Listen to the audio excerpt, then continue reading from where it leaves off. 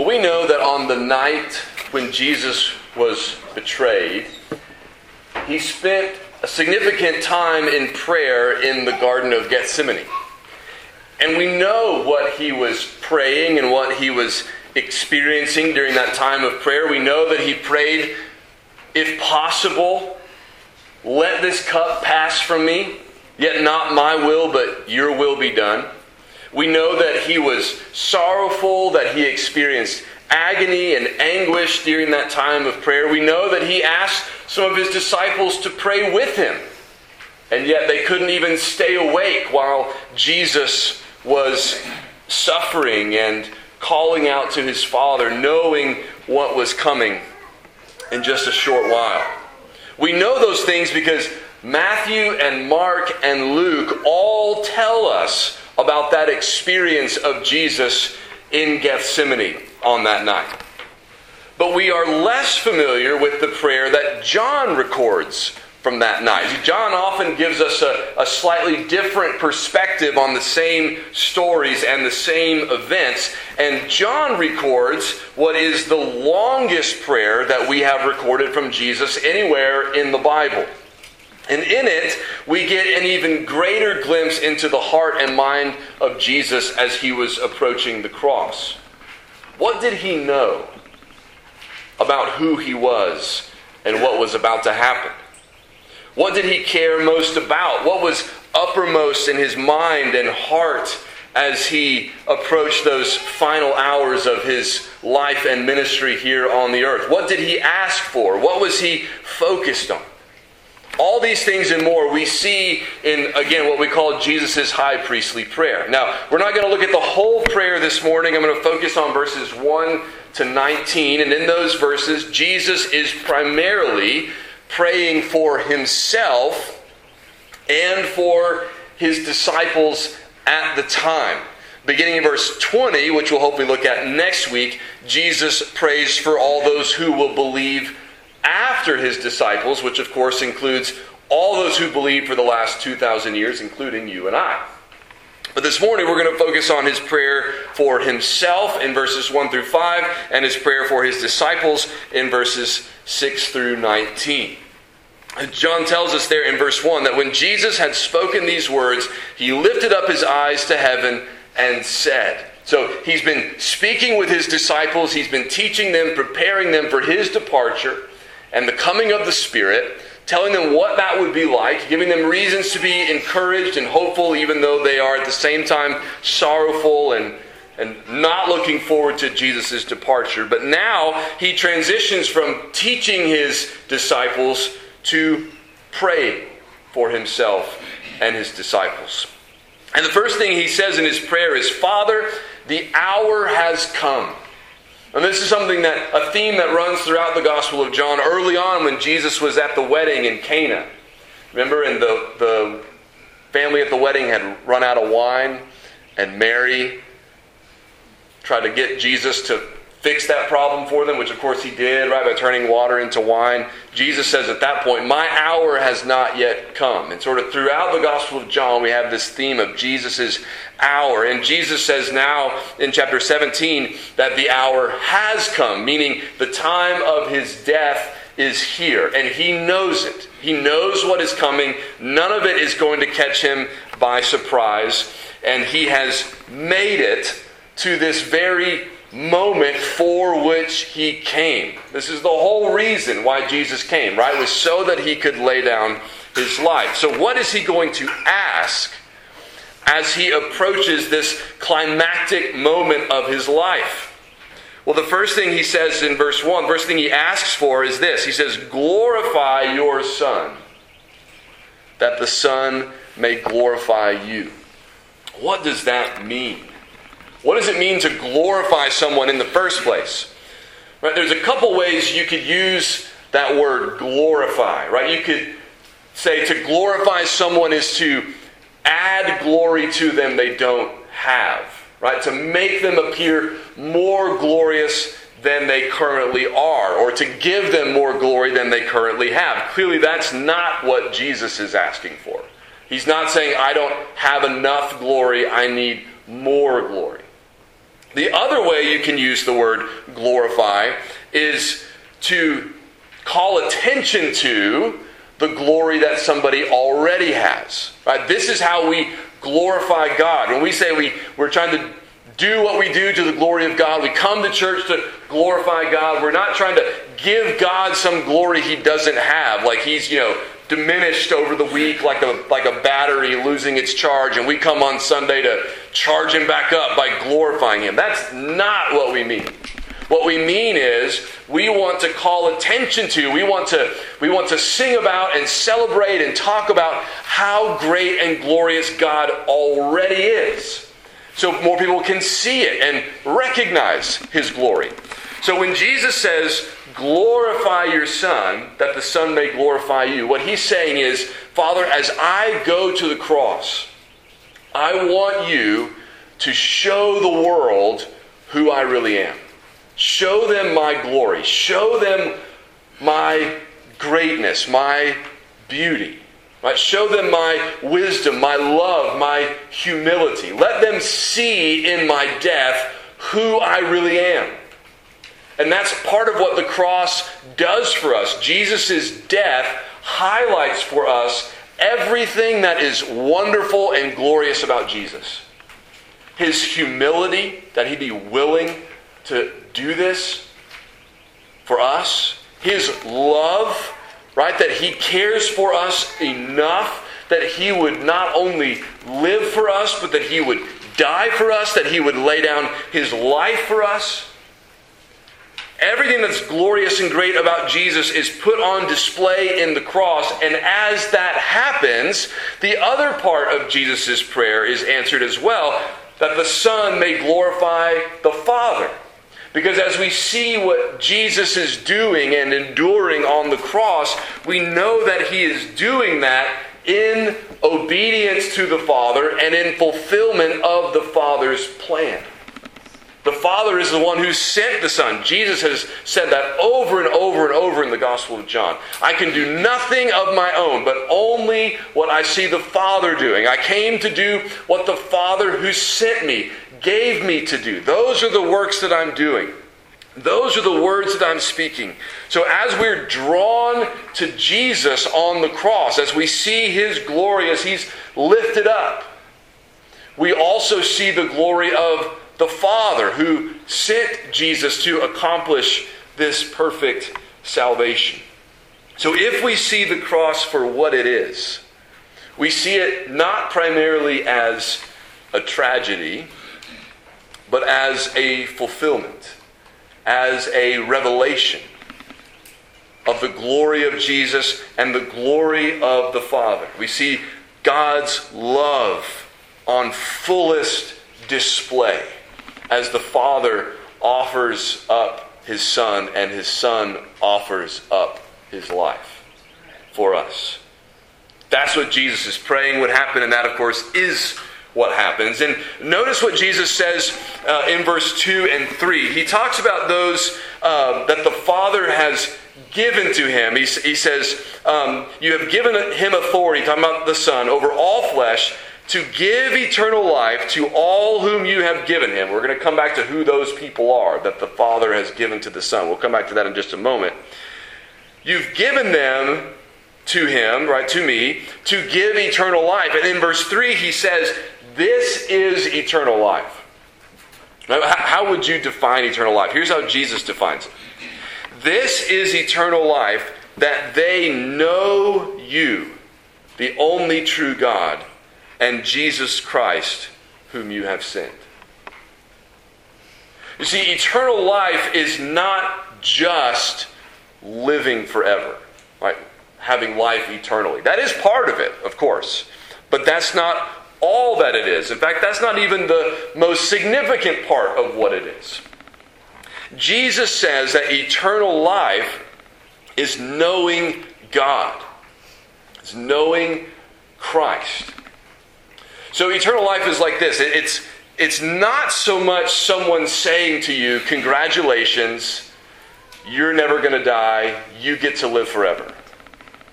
That might be great for a little while, but what happens if everybody you love and everybody you care about, they they don't get to be there with you forever. Does that sound great still? Not really. All right? But Jesus says, not only are you going to live forever, you're going to live forever in fellowship with God, the one who is the author of life, who gives you life. It's more like somebody saying, the person in your life who brings you the most joy, the person that you say, I could spend every minute of every day with that person. Every time we're together, we have a great time. We never run out of things to say. I walk away more refreshed from being with them. It's like being with that kind of person forever. But then, ramp that up a million times because we're talking about God who gives life and joy and peace. The one who can satisfy our souls, the one who the Bible says in His presence is fullness of joy. Jesus says eternal life is knowing you, being in fellowship with you. And that's what Jesus came to purchase for us on the cross. So if you're not a Christian, Jesus didn't come and die only so that you could have your sins taken away and not feel guilty anymore. Now that's a great thing. That's a significant thing. But here's why He did that. Why do you need your sins forgiven? Not only so you don't have to be punished for them and suffer for them in hell, as wonderful as not having to experience that is, but more than that, He took away your sin. He took the punishment for your sin so that you could be restored to fellowship with God. So that you could experience life the way God created it to be experienced. Knowing Him, walking with Him. It's in a sense like being invited back to the Garden of Eden. To walk with God in paradise like Adam and Eve did. That's what Jesus is purchasing for us on the cross.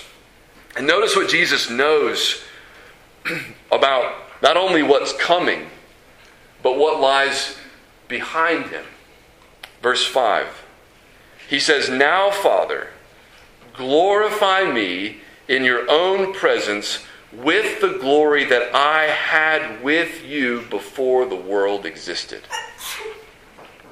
You see, Jesus is not about to be turned into a God because of what He's going to do on the cross. He's not about to be elevated from manhood to godhood because of what a great person He is. He knows that before He took on flesh and became a man and was born of the virgin, He was the eternal Son of God. That He was in heaven with His Father in undiminished glory for all of eternity past, so to speak, whatever that even means, right? He had always been with the Father. He had shared with Him fully and perfectly in that glory that He says in Scripture that He shares with no one else. Not only the Father and the Son and the Spirit share that glory amongst themselves. Jesus partook of that glory with the Father before He humbled Himself and was born as a man and took on the form of a servant. He knows that's where He came from. He knows who He is, that He's God in the flesh. And He knows that He is about to return to the Father. This is part of why Jesus said to His disciples, look, if you knew where I was going, you would be rejoicing for me.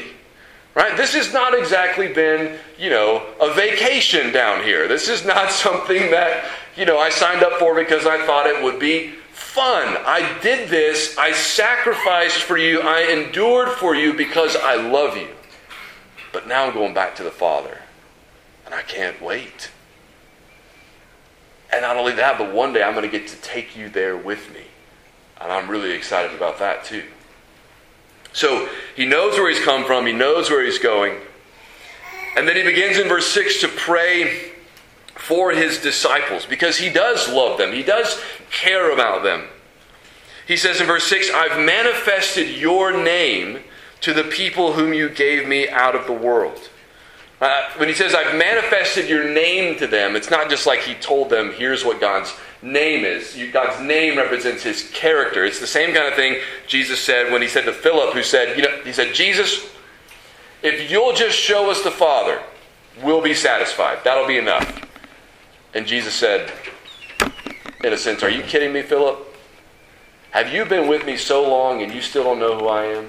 If you've seen me, you have seen the Father. That's what he's saying here. I have shown you to my disciples. I have revealed them to you. And everything I've done and everything I've said, I've been displaying to them who you are. And he says about his disciples that they are those whom God gave him out of the world. The Father gave him out of the world. What does he mean by that?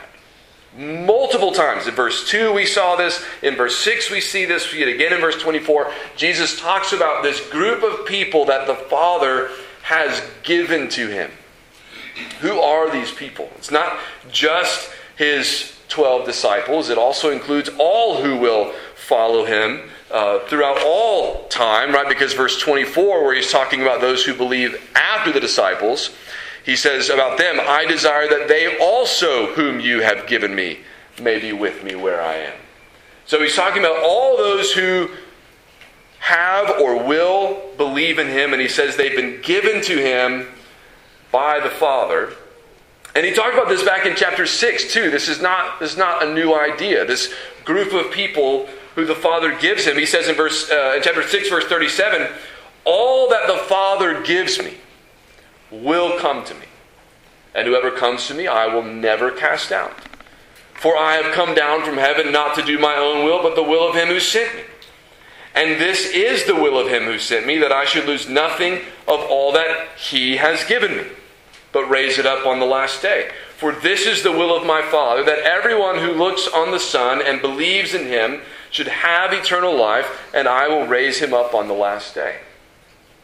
So, people are going to be drawn to Jesus. They are going to believe in Jesus, and Jesus is going to keep them and protect them and never cast them out and not lose any of them and raise them up on the last day. And who are these people? They are people that God has gifted to his Son. Right? That he has chosen, that he has gathered, that he has made his people and entrusted to his Son. And he says, Jesus says in verse 6, that they've been given to him out of the world. In other words, these are people who were a part of the world. They were part of that mass of people who are living in rebellion against God. But God took them out of the world and gave them to Jesus. He talks about this in verse 9 as well. He says, I'm praying for them. I'm not praying for the world, but for those whom you have given me, for they are yours. So Jesus says, I'm not even praying for the whole world right now. I'm focusing on these you have entrusted to me, these who are my disciples, these whom you have given to me. In verse 14 he says, I have given them your word, and the world has hated them because they are not of the world, just as I am not of the world. They used to be of the world, but you've taken them out of the world in that sense, right? Out of that group of people living in rebellion against God or ignorance of God or ignoring God at least. And you've given them to me, and now they belong to me and they believe you. And I've been entrusted with them, and they now know who you are, who I am. Verse 8, he says, I have given them the words that you gave me, and they have received them, and they have come to know in truth that I came from you, and they have believed that you sent me. So I told them what you wanted me to tell them. They have received what you gave me to give to them, and they believe that I am the one that you sent. They believe that I'm the Messiah. They believe that I'm the Savior. And I'm praying for them. Why is he praying for them? He's the one who's about to die. Right? He's the one who's about to go to the cross. What is he concerned about for them? Why? He spends many more verses praying for them than he did for himself. What is he praying about for them, and why? Well, look at verse 11. He says, I am no longer in the world, which, of course, at this moment he is, but he's talking about what's just about to happen. I mean, after it happens, it's too late for him to pray this where anybody can hear it, right? So He's talking about what's about to happen. I'm no longer in the world, but they are in the world. And I am coming to you. Holy Father, keep them in your name, which you have given me, that they may be one even as we are one. So he's praying for them because he's leaving and they're staying. Right, he's going back to the Father, but they are going to be remaining here in the world. And so Jesus is concerned about them in the sense that he cares about them. He's not anxious. He's not worried. Right? I don't mean that when I use the word concerned, but he does love them and he wants them to be cared for and guarded. And so he says in verse 12, he says, while I was with them, I kept them in your name, which you have given me. I have guarded them, and not one of them has been lost except the son of destruction, that the scriptures might be fulfilled. So the whole time that I was with them, I was protecting them, I was guarding them, I was keeping them. One has been lost, but that was necessary. The scripture had to be fulfilled about Judas, right?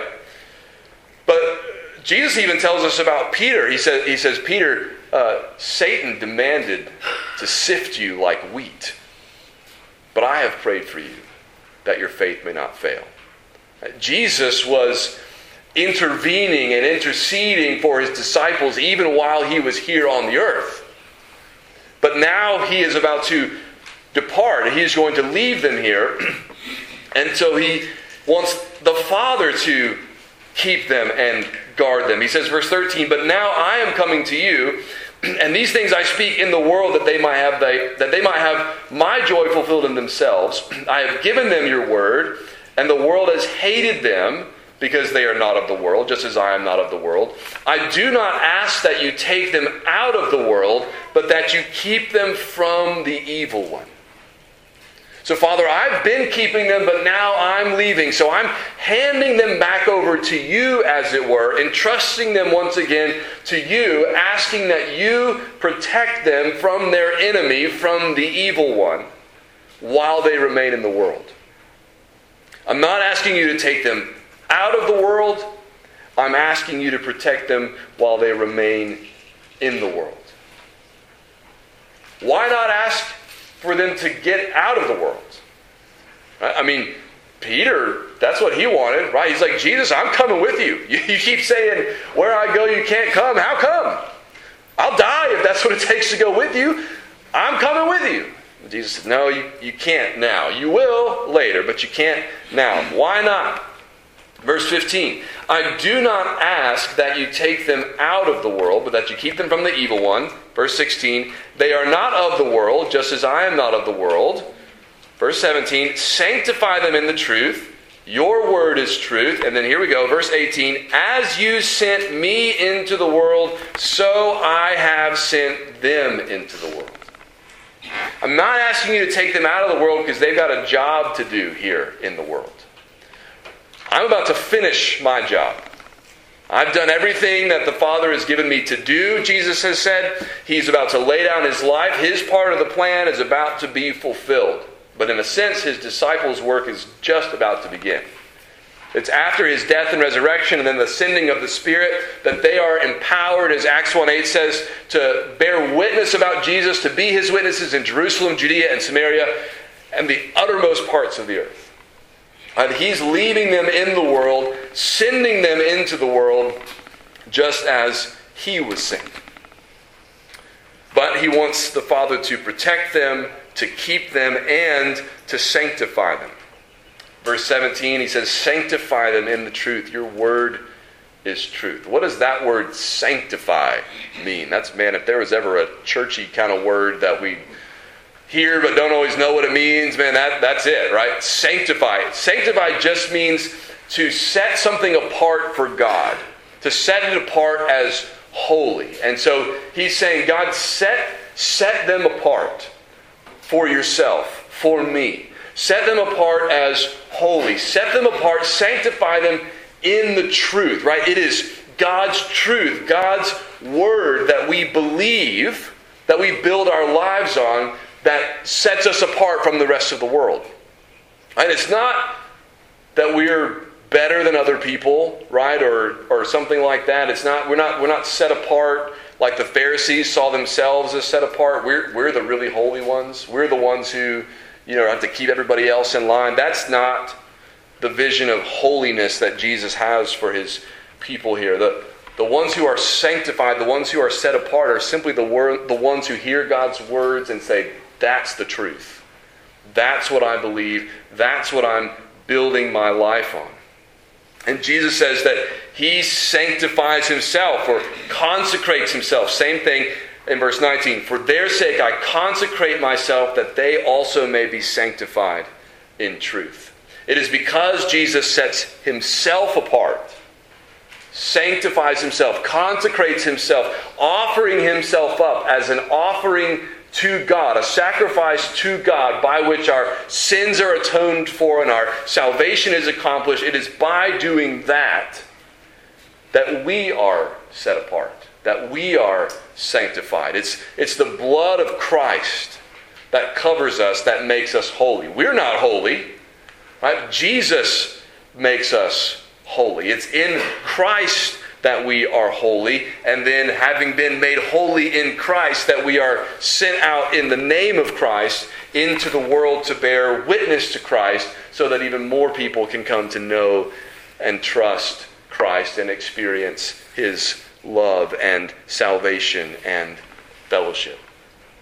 These are the things that were on Jesus' mind as he went to the cross. He wanted the world to see who he really is, so they would be drawn to him, so that we would recognize him as not just a Savior, the Savior.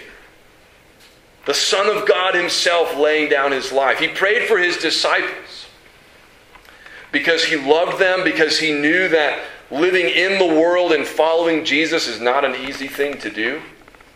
He knew that they had an enemy who would be seeking to destroy them. So he asked the Father to protect them, to keep them, to guard them. And he knew not only where he came from and where he was going, but what he was doing. He was setting apart himself so that as he laid down his life, we too would be set apart as those who are holy in him. Let's pray.